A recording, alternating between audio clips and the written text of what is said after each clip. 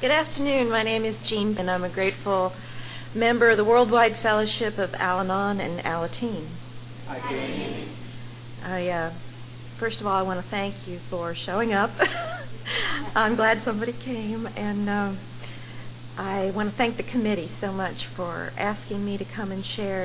It's such an honor and privilege, and I feel like those fellas in that movie Wayne's World. I feel like going, I am not worthy, I'm not worthy. I really do. I really feel like, but I have been told by people that have a lot more experience doing this than me that before you get up here, you're supposed to go to the bathroom and pee and pray. And so I did that, and I asked my higher power to use me to speak for him, and I hope that happens.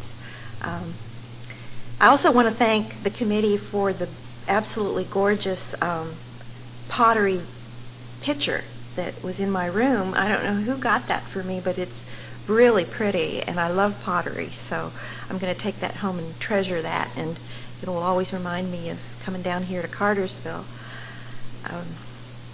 I really like Cartersville. It reminds me a lot of the little town in Ohio where I grew up, and I especially like the fact that the train comes right through town. I just love that. When I was a little girl and I was growing up in an alcoholic home, I used to lie at night and listen to the train, the whistle of the train, and it was always really soothing and comforting to me. I think I always wanted to be on the train, wherever it was going. I wasn't sure, but I think looking back now that a train whistle has always reminded me of my higher power. And, here I am, and you've got this train that goes right through town, so I've really enjoyed my stay here. I want to tell you a little story about a lady that, 40-year-old woman who started coming to Al-Anon. She was married to an alcoholic, and she started coming to Al-Anon meetings, and after a couple of months, a beautiful thing happened.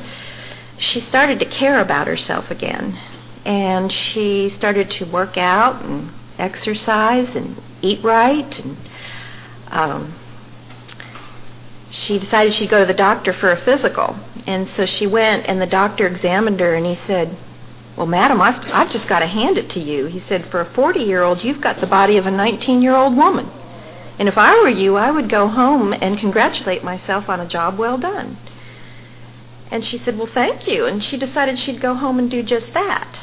So she went home, and she took off all of her clothes, and she stood in front of the bathroom mirror, and she was kind of turning this way and that way and saying, "Not bad." And her alcoholic husband came up behind her, and he said, "What do you think you're doing?" And she said, "I went to the doctor for a physical today, and he said that I have the body of a 19-year-old woman." And her husband said, "Well, did he say anything about your big, fat, 40-year-old butt?" And she said, "Well, no, actually, your name never entered into the conversation."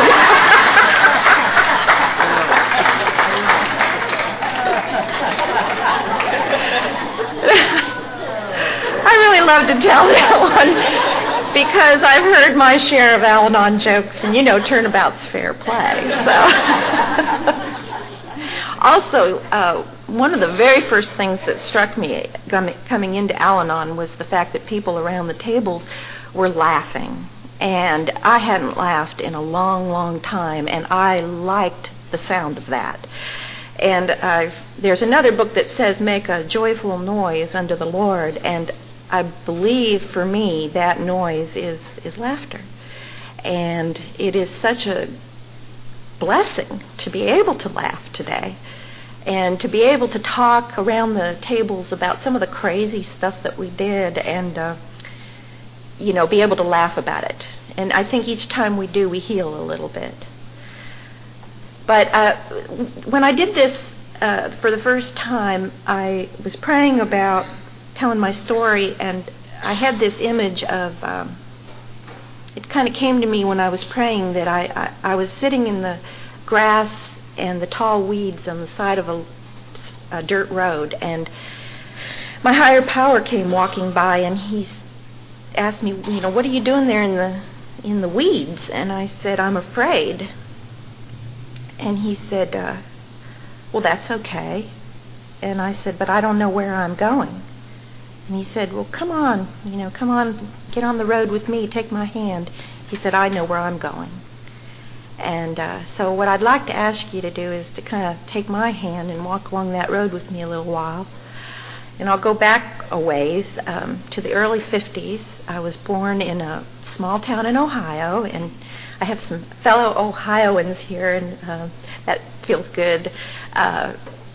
It was a little town called Newton Falls, and it was a very small town. The only thing it's really known for is that it's the only town in the United States that has the same 5 digits in its zip code. And that's it. And but my dad used to brag that there were more bars in town than there were churches, and there were churches of every denomination. So it was in the industrial area where the steel mills and the automotive factories were, and a lot of blue-collar workers and a lot of people that worked shifts, and it wasn't at all uncommon for people to walk out of their third shift and go across the street and have breakfast at the bar. And my dad was a steel mill worker, and when I came home from the hospital, I realized today that I was brought home to a family of ducks, and I learned this in Al-Anon, that if he walks like a duck and he talks like a duck, he's probably a duck. And so although my father never admitted till the day he died that he was an alcoholic, I can say that I believe his drinking definitely affected me, and I think the rest of my family too. And I had 2 older half-sisters. They were about 10 and 12 years older than me, and then I had a brother 3 years older than me. And I think I spent most of my childhood kind of wandering around wondering, what am I doing in this picture? Because everybody in my family was really busy. My dad was busy, he worked and he drank. And my mom was busy taking care of everything. And she worked hard too. And my sisters were, by the time I got old enough to start remembering things, they were in high school and they were dating, and my brother didn't want a little sister hanging around with him. So, I became what I've learned in our Al-Anon literature is called the lost child. It's like different members in an alcoholic home take on different roles. And mine was to kind of disappear. In fact, my mother used to say I came out of my room when I was 15. But I did. I thought, if I don't... Well, I learned real quick what the rules in an alcoholic home were. You don't talk, you don't trust, and you don't feel. And another rule in my home was you don't need anything. So I learned, to go in my room, and I discovered books and reading, and I discovered a fantasy world. And I escaped into that. And I didn't ask for anything. I was very independent, very self-sufficient from a very early age. I learned not to talk about my dad's drinking. I learned not to ask questions. Even today I have flashback memories of incidents that happened, and it just blows my mind that nobody in my family ever said a word about these things. It was like we all had this unspoken agreement that we would not talk about it. But I don't remember anybody actually telling me not to talk about it. It was like we just knew not to talk about it. For example, and this was, years later as my father's disease progressed, he ended up hitting 2 men when he was drinking and driving, and these men were seriously hurt and in the hospital, and my father ended up losing his job and being forced to go to a treatment center. And I remember our family, it was Christmas time, and we all drove to the treatment center to visit Dad.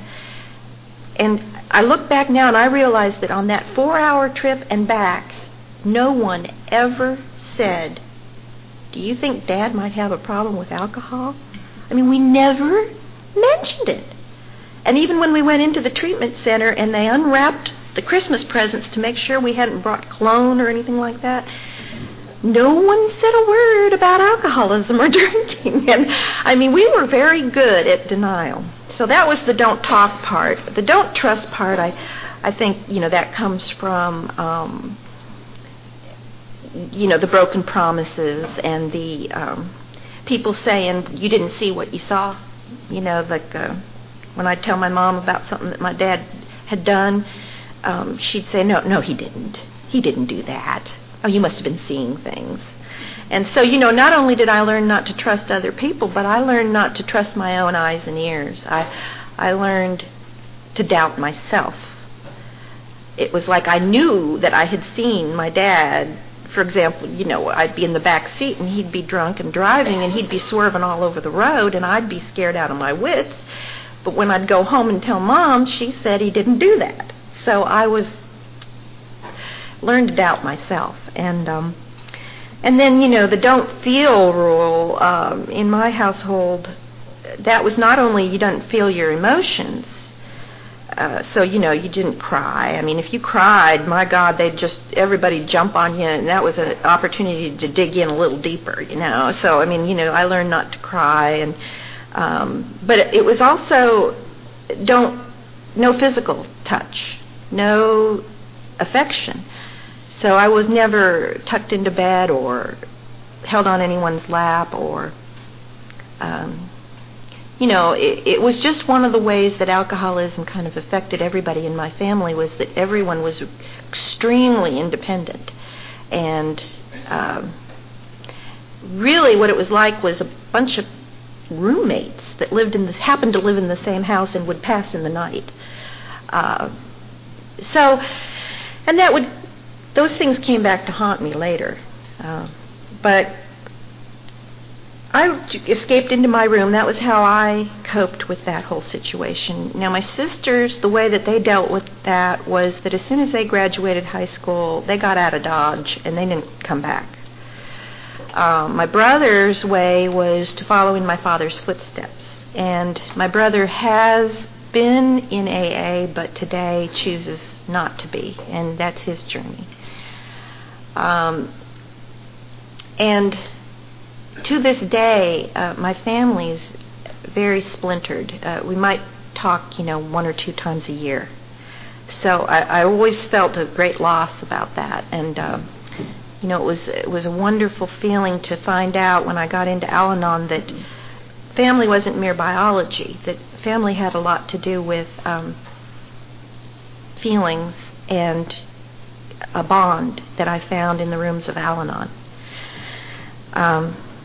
Anyway, I tried. I got this idea when I was a kid, and I don't know where this came from, but I thought that if I was just good enough, and if I worked hard enough, and if I didn't need anything, then surely any day, just around the corner, things would get better. It just started as long ago as I can remember, was that feeling that somehow or other I could do something to change the situation in my home. So I was the kid in elementary school that got really good grades and had lots of friends, and if you looked at me on the surface, you would think, oh, now there is a well-adjusted little girl, And what I learned was how to lie and how to put on a front. And I was very good at it. And I carried that with me until I got into Al-Anon, was that if I looked okay on the outside, then maybe you would never find out just how rotten I felt on the inside.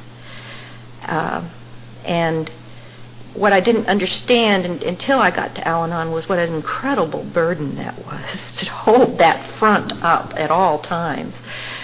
But I had gotten very, very good at it. And I also learned how to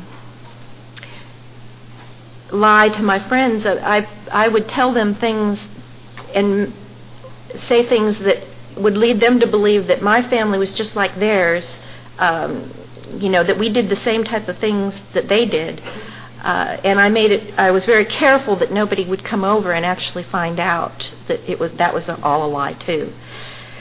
So I got good at lying and covering up, and I worked real hard. And the thing that was when I look back now is that none of that ever changed anything. In fact, I now know that alcoholism is a disease and that it's a progressive disease. But at that time, I did not know why, no matter how hard I tried, not only were things not getting better, but they seemed to get worse as the years went by. And, I really thought that there was something I could do about it. When I was about 12 or 13, I had braces on my teeth, and my dad would take me every other Saturday. We'd go to the next town over and go to the dentist. And we'd leave early on a Saturday morning, and it was the only time that I'd ever had with my father alone. And I really treasured those times. I really looked forward to just me and him in the car. And on Saturday morning, going to the dentist, I think he was probably hungover looking back now, but he seemed like, he was pretty subdued. And when I'd go into the dentist, he'd go into the bar across the street and wait for me. And when I would come out, he'd be drunk. And every time it happened, every time I thought, this time he's not going to do it. This time we're going to go and we're going to have a nice lunch, and it'll just be, my dad and me. And, every time... So I think, early on I got into that thinking of, this time it's going to be different. This time it's going to be different. And it wasn't. When I was about, 14, around in there, I started budding out, and I started noticing that boys were looking at me, and I had something they wanted, and they were willing to go to any lengths to get it. And I found that I really liked that. I really liked that. It was like, for the first time in my life, and of course I didn't know any of this stuff until I did a fourth step, but looking back, I know now that I had felt so powerless as a kid that, it didn't seem like no matter how hard I worked and how good of grades I got or what I did, nothing ever changed in my house. But when I got the attention of these boys, I felt a sense of power. It was very brief, and it was,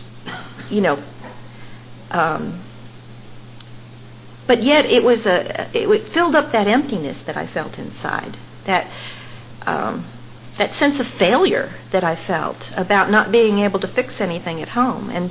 And so, I didn't realize it, but at that time is when I became I became addicted to that sense of power. I really liked it. It was really wonderful to have, and as long as I kind of played hard to get and whatever, I could get that attention that I had so craved. And anyway, what happened is that at an early age, I began, and also this was during the hippie era, and I was, really a part of all of that. So, it was all that thing about if you can't be with the one you love, love the one you're with, and I did that. And I was just a kid, but I would go to almost any lengths. When I look back on it, I really was not that different from the alcoholic. Right around the time that most alcoholics are finding alcohol and finding out that that's a solution for them, I was finding my substance, and it came in the form of, black leather jacket and the smell of tobacco and a little bit of booze on the breath, and that was my addiction. And I pursued it, and it gave me that temporary feeling of being okay. Anyway, when I graduated from high school, I decided that the problem was, I just needed to get away from my family. If I could just get away from Ohio, that was the problem. And this was the first of many geographical cures. I did my geographical cures too.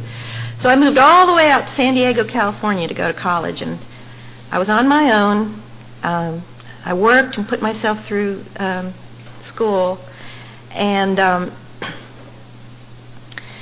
I should back up and tell you about the first love of my life, who was a drummer in a rock band in the Cleveland area. And, that was like from the age of about 16 till 21, that was my sex, drugs, rock and roll phase.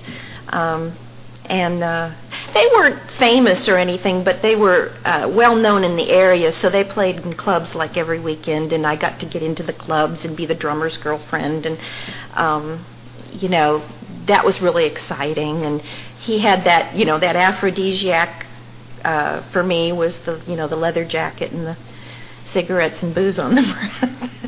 I found that very attractive. And so, when I moved out to California, this is kind of, I don't usually tell this, but the band moved out to California with me briefly.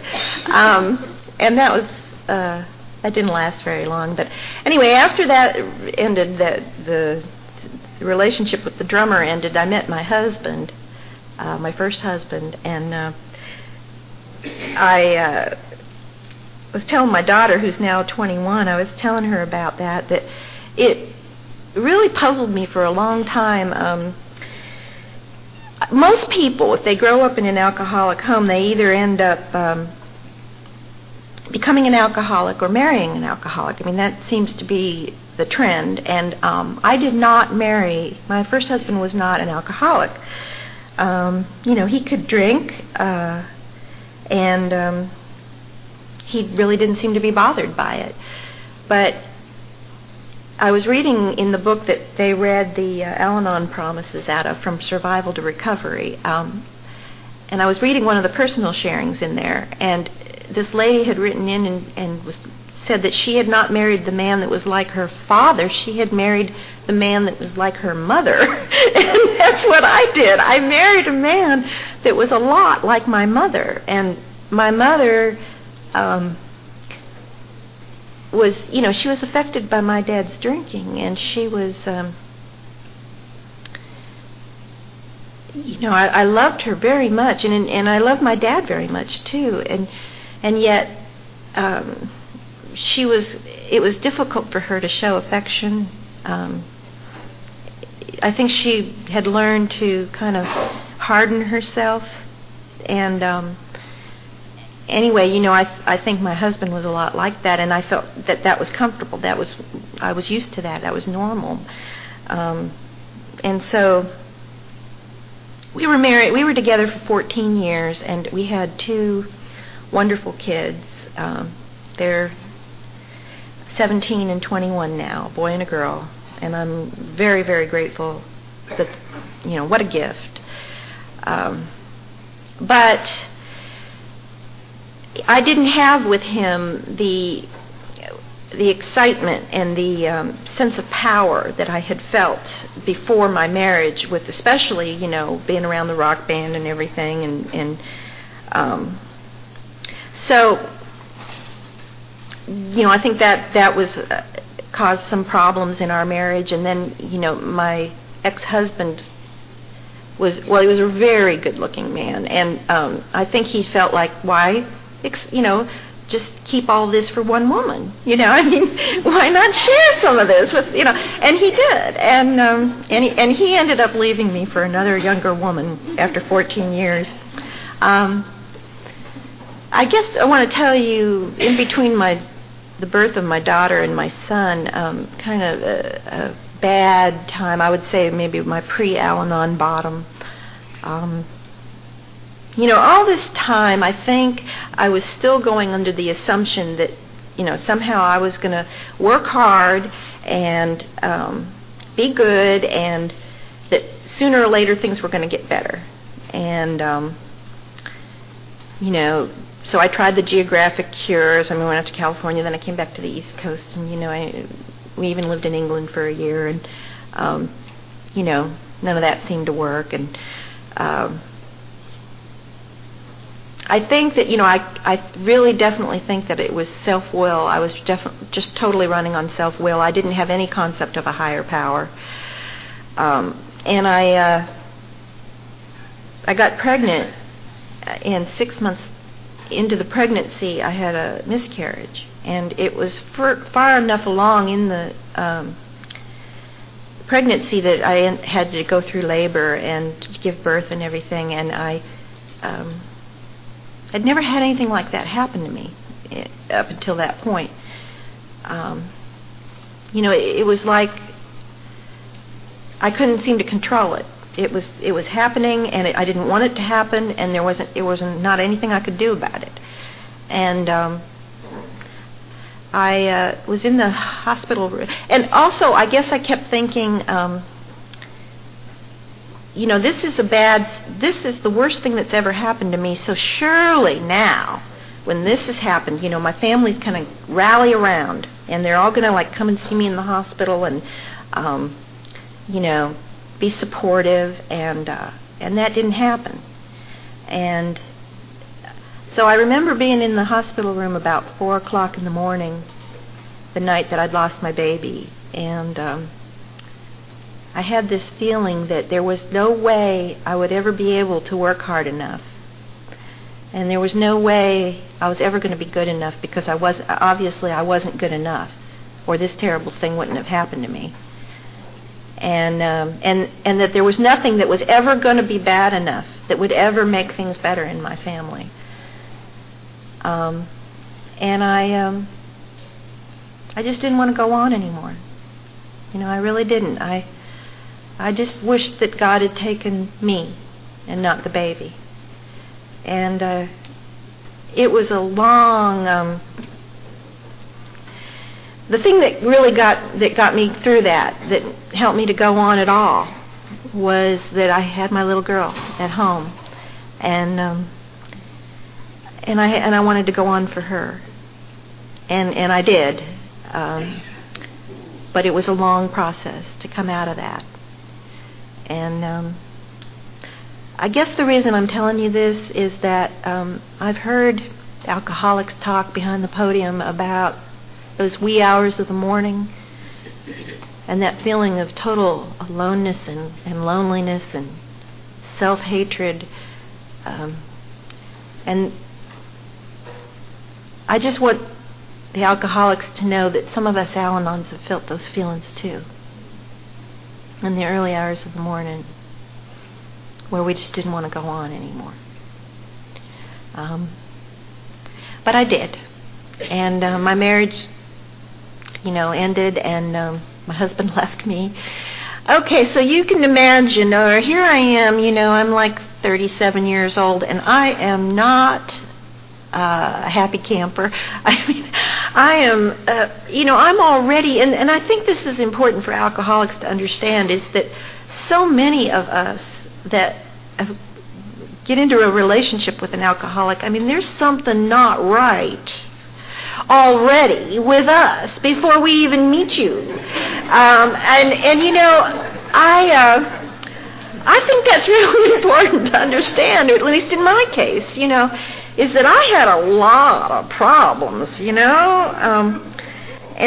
so anyway, 2 weeks after my husband left me, I go to this, I think I was searching so desperately for some kind of a spiritual connection at that time, and I was going to these different churches, trying to find something that would help me to feel better. And so I went to this one church, and at the coffee hour before the service, I see this guy across the room, and really, there was probably about this many people in the room, and it never ceases to amaze me that there were probably some really nice guys in that room that were not alcoholic, but I zeroed in on him, and he zeroed in on me, and we met in the middle of that room like a bee to honey.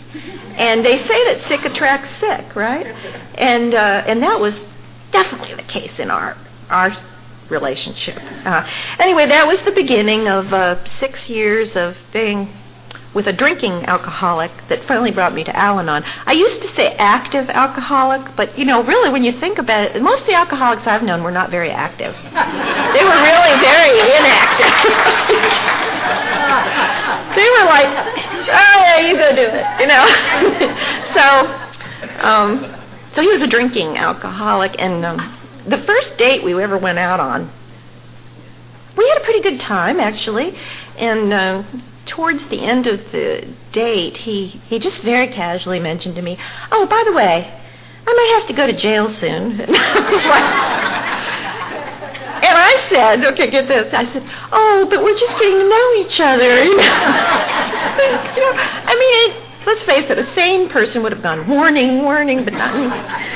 Then in the next couple of months, he had his car repossessed. He got kicked out of his apartment. He lost his job. He almost went to jail. He was this close to being, but he somehow finagled his way out of it. And all this time that these things are happening, I'm thinking to myself, oh, the poor guy. He's just having such a hard time, and he just needs a good woman, somebody like me who will help him and get his life together.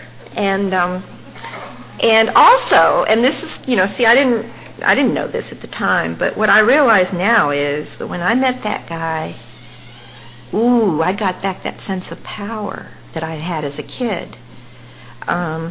He needed me. He wanted me. He would say things like, I don't know what I'd do without you. Oh, God, I just love that, and it was like that emptiness that I felt inside was being filled up. And, I just thought that he needed a good woman, and I fell right back into it. I said, I'm going to work hard. I'm going to do it good. And certainly any day now, it's going to get better. I just know it. Any day. And so any day now was for 6 years. 6 years of any day now. Surely tomorrow. If I just do, you fill in the blank. If I don't do, you fill in the blank. We've all, it's just amazing to me to sit in the rooms of Al-Anon and hear all of the things that people did and didn't do to try to get the alcoholic to stop drinking. And, I probably did them all and thought up a few others. I will say, though, that when I first got to Al-Anon, I was really concerned about the fact that maybe I didn't belong there because I have drank alcohol, and I wasn't sure. I thought, well, maybe, you can't go to Al-Anon if you've drank, too. And it was a big relief to me when I went to my first convention, and a woman got up to tell her story, and she said that she kind of had a background like mine, where she'd partied a lot, and at times had tried drinking with the alcoholic, and she said that I felt like, okay, that's all right then. I'm allowed to come to Al-Anon, even though I have drank alcohol and I have partied, and there were times that I did think to myself, well, heck, I'm just going to drink with him. If he's not going to stop, then I'll just drink with him. But I was not very good at it, and but I tried. I really did try. And my husband says today, he says, well, hey, why don't you just go out and get another 6-pack and, have it done with, and you can come to the right program. And then, I don't know, maybe, who knows. But for whatever reason, and I think about that, but for the grace of God, I don't have that disease. I don't know why. It was never an obsession with me. It was like if it was there and other people were drinking, I'd have a drink, but if they didn't, certainly wasn't something that I was going to go out of my way to do. And anyway, I worked hard with this fella. And, I was a single mom during this time, too, and he ended up living in an abandoned farmhouse. Okay, it had no running water and no heat. And I'm talking abandoned. There were gaps in the walls where the wind would whistle through in the wintertime.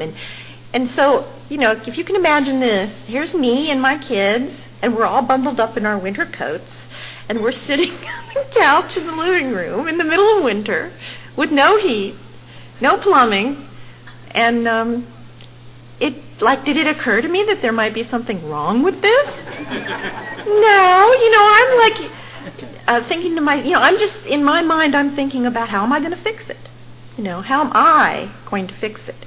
And I did a lot of stuff like that. And, I never looked at it this way. I never realized until I got to Al-Anon that every time I enabled him, and every time that I did something for that man that by rights he should have been doing for himself, that I was taking away his dignity. And I never looked at it that way. I thought I was just helping.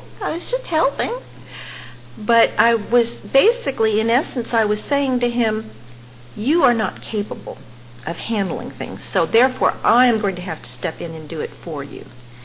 And, when I look back and I realize how arrogant that was, And also, this is what really blows my mind, is that here I am, a basket case, a nut, and I'm trying to tell him that if he would just be like me, if you would just be like me, if you would just drink like me, and if you would just work, I work, see? Where did I have the right? I don't know. I was just a mess. And I kept, oh gosh, we'd fight. In fact, it got to the point where I was going to come over, they'd say, now, Mommy, don't fight and don't cry. And isn't that sad? Isn't that something? And I didn't even, because it was the truth. It was like every time we'd be together, that's one or the other things would happen. We'd end up in a fight, or I'd end up crying and storming out and leaving. And every time I'd come back the next day, because I wanted that power. I wanted that feeling. I was needed. I was wanted. I was important. He couldn't live without me. I had to have that. And so, really it was insanity on both sides. His drinking, of course it got worse. It didn't get any better. And I got worse. Finally, all throughout this, though, I could not see what it was doing to the kids. I couldn't. And I think back about that, because I had sworn when I had children, I said, boy, my family's not going to be anything like when I grew up. I'm not going to have a family like that. I'm never going to treat my kids the way that my parents treated us. And what ended up happening was that not only was it like that, but it was worse. And it's not, I'm not proud of that, but that's the way it was. And that's how crazy I got. So finally, I should tell you that we did get engaged. He told me later after he got sober that this was a last-ditch attempt to try to keep me hanging on, because I was always after him about making a commitment. Can you imagine that? It was an alcoholic that wouldn't make a commitment. I mean, really. And so I, it was like, just to get me off his back, he gave me his mother's, who was deceased, he gave me her engagement ring. Now, I should have known that there was something wrong with this picture, because he never got that ring cut down to my size finger. And so what I did was I put masking tape on the back of it, like you would for your boyfriend's class ring in high school. I put masking tape, and I wore that thing for 6 months with masking tape on the back of it, thinking to myself, now any day he's going to get this thing cut down to my size finger. And, he never did. And there finally came one of those Christmases where, I don't know if a lot of the alcoholics in the room remember these Christmases, because you may have been in a blackout, but I think the Al-Anons remember them. But, it was one of those, I had done, if we just have a happy Christmas, that was, my thinking was, if we just have a happy Christmas, I will get the Christmas tree, I'll decorate it, I'll get all the presents, I'll wrap them, I'll get his presents for his family, I'll cook, if we can just have a happy Christmas, then this year he will not need to drink so much, because it seemed like holidays were really the party time. Thanksgiving through after New Year's was a constant drunk. And this year, no different. So he had his son was about 13, and my kids were still young. And it was one of those horrible scenes that, you might remember. It was he was just like knee-walking drunk, and he was on his hands and knees, crawling across the kitchen floor, sobbing. And he went and put his head in his son's lap, and he was saying, "Oh, I'm so sorry. I didn't mean for this to happen. I won't ever do it again." And, of course, we'd all heard that a million times before. And I had this kind of out-of-body experience where for the first time I was able to look at the kids and I saw the looks on their face. And they were all just kind of had this look of horror on their face. And it was like I remembered what it was like when I was a kid. And it was, and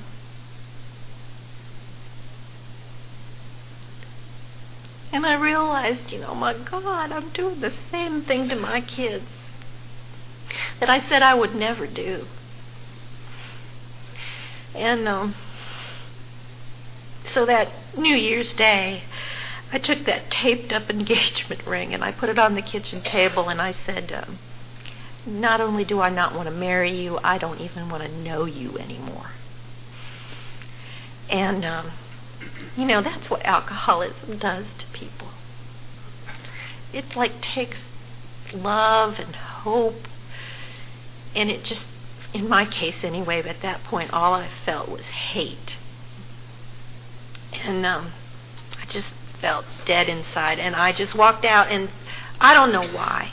I don't know why that time. After every other time, I'd come back the next day and said, well, maybe it'll be different this time. Or maybe I hit a bottom. I don't know. It was just that time I knew I wasn't coming back. I just couldn't I've heard this so many times. I couldn't live like that anymore. Okay, so, I take the kids and I'm back in my house and I'm, life's going on, and I get this phone call and this fellow says, hey, guess what? I said, what? He said, I called Alcoholics Anonymous and I'm an alcoholic. And I was like thrilled that he had called out AA. I was so happy. I was just sure that this was going to, oh, great, the white picket fence is coming. I could see it. It was like, everything's going to be fine now. He's going to stop drinking and all of our troubles are going to be over. And we're going to live happily ever after. And I didn't really know anything about AA, and I'd never heard of Al-Anon at this point, but he told me he had to go to these meetings, and so I was working in downtown Charlotte at the time, so I would, leave work and rush down to the noon meeting and meet him there. I didn't know I wasn't supposed to go to an AA meeting. I wanted to check it out. I mean, after all, this man was my responsibility. So that's what I did for, and this was, January 93. And after I'd gone to some of those AA meetings, finally this man came up to me after one of the meetings and he said, you know what, I don't think you belong here. And I just got very offended. I was very offended. I was like, even though I kind of knew that too, but still, I didn't like anybody telling me that I wasn't allowed to go there. And he said, no, he said, but we have a program, it's called Al-Anon, and I think you should go to one of those meetings. And like I said, never heard of Al-Anon, but I thought, I don't know what I thought. Maybe it was the women's auxiliary or something. And I thought, okay, all right, I'll go to Al-Anon, because what was what I was very upset about these AA meetings. It was like he was going to AA meetings all the time, and I was seeing less of him after he'd gotten in AA than I was when he was drinking, and I didn't really like that. And plus, another thing that really insulted me was that he was listening to these people in AA where and I had told him those same things, and he was not listening to me, And so I was like, really, that made me very angry at those AA people. I wasn't getting my power thing, was I? It was like he was starting to break away from that, and I didn't like it. So anyway, I looked in the newspaper, and in the town where I live today, and I found where the Al-Anon meeting was, and I got up all my courage, and I went to this church, and I went down in the basement, and I heard a choir practicing, and I thought to myself, oh my gosh, am I going to have to sing? I really didn't know anything about it. And I waited around and nobody came, and finally I asked the choir, someone in the choir, if this was the Al-Anon meeting, and they said, oh no, they moved a couple months ago, and I went, oh okay, and I just went home. But I really was in enough pain that I found out the next week where the meeting was held, and I went to my first Al-Anon meeting. And I was telling Philip, I don't have a date. I love that alcoholics have a sobriety date. I don't have a date. I can't even remember. It was late February, early March, is the best I can pinpoint it.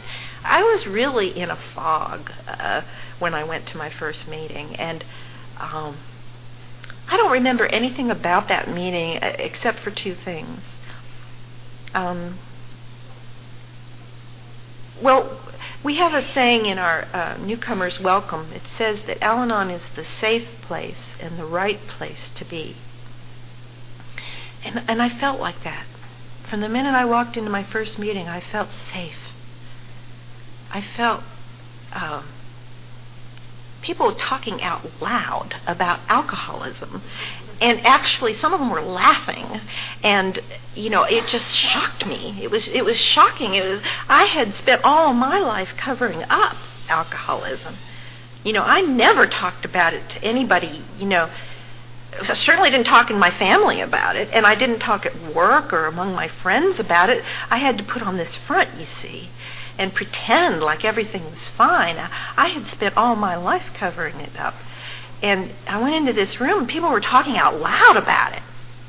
And I realized that, oh my gosh, I'm not alone.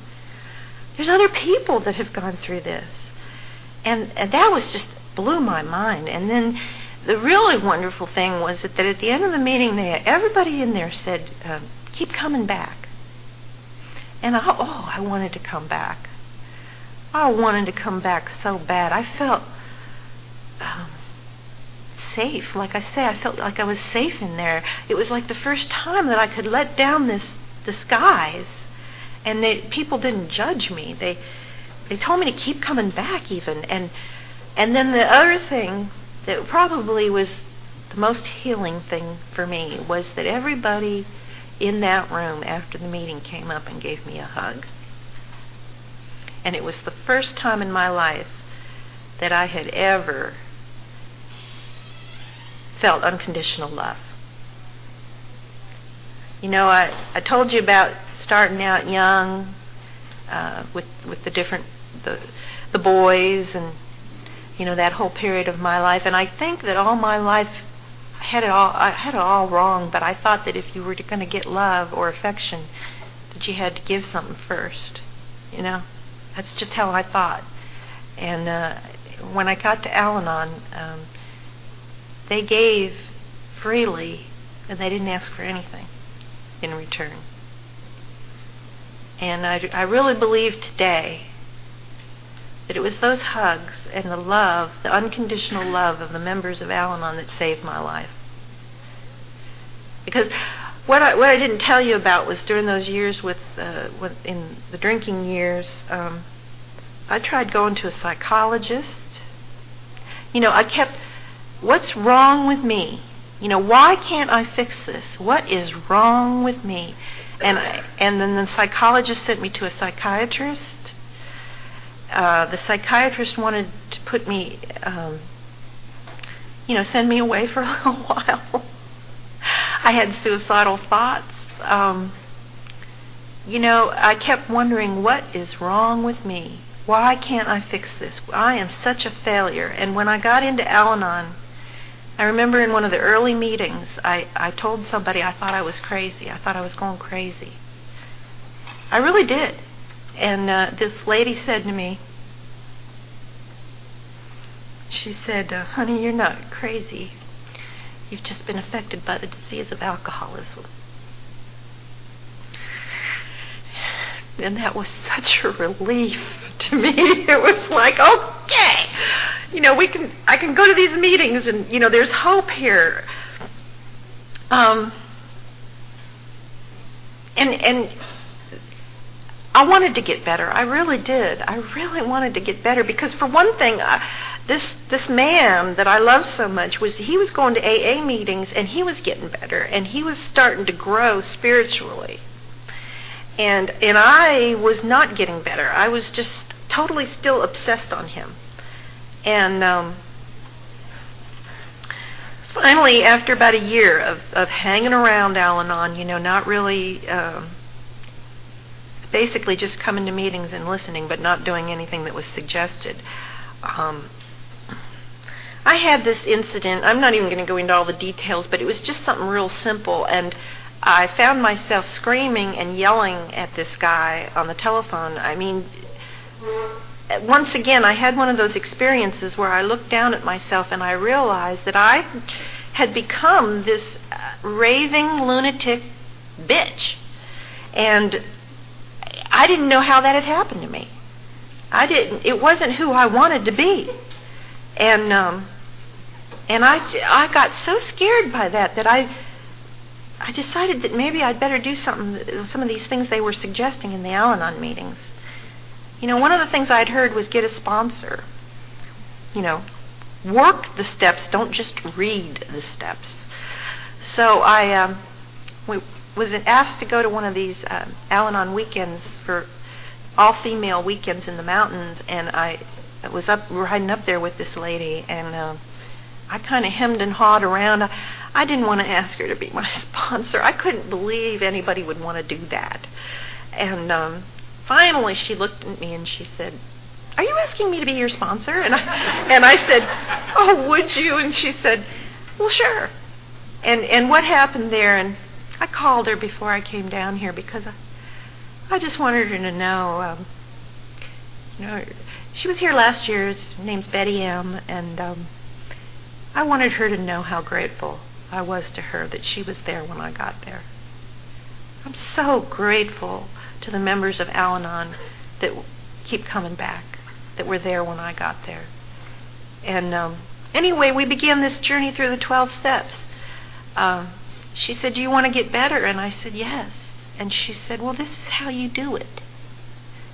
And it was like, oh, I can do this. I can... we just kind of went through each one at a time, and we, I know that we don't talk about this in Al-Anon, but we use the big book as well as the Al-Anon material to go through the steps, and that was just incredibly wonderful experience for me. And then she told me right away, that I had to get involved in service work. In fact, one time when we were at this, we have what we call eating meetings, where it's like a potluck before the meeting, and I was standing talking to somebody, and she came by me and she said, "What are you doing just standing there? Get a rag and start cleaning down the tables." And I was like, "Yes, ma'am."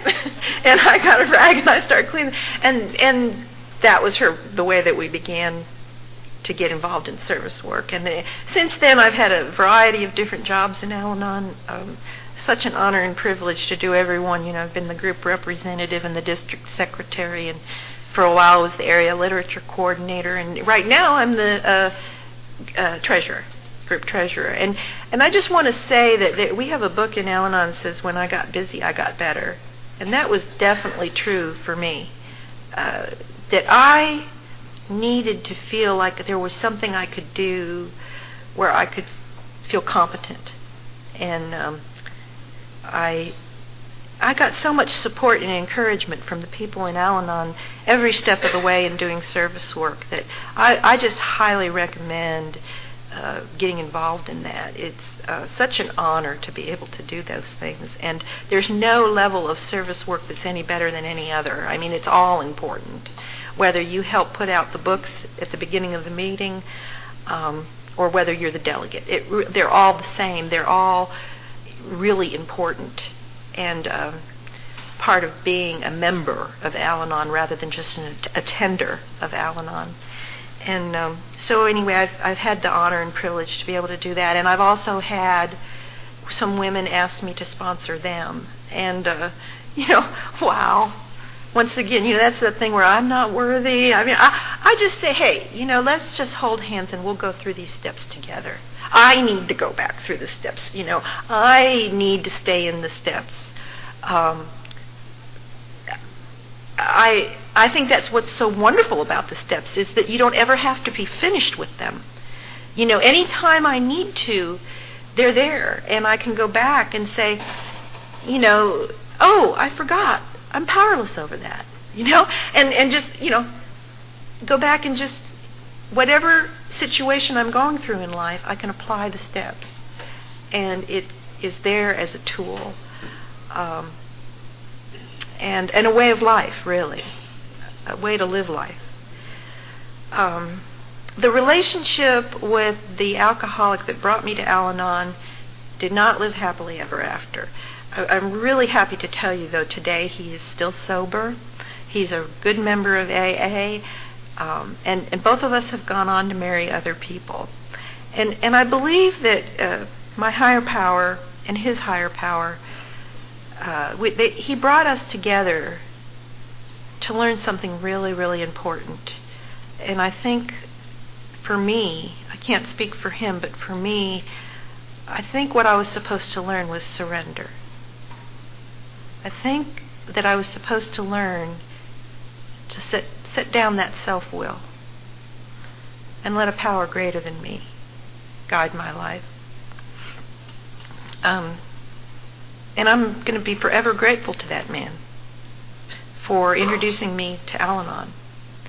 And he seems to be with the right person today, and God's been good to me and put a good man in my life today, sober member of Alcoholics Anonymous who's not feeling really good today, unfortunately, but he works a very good AA program and does a lot of work in the prisons, and I really respect that and admire him for that. And it's been an incredible journey. And when I was talking about being on that road, walking along with my higher power, what I realized is that as I walked down the road, there were a lot of people on that road. Up ahead of me were Lois and Ann, the co-founders of Al-Anon. And then further back from them were all the members of Al-Anon that had gone before me. And then I looked around and I realized that there were a worldwide fellowship, worldwide, all around me. And I knew that if I walked along with the members of Al-Anon, hand in hand with my higher power, that I was never alone, and that I was going to be all right.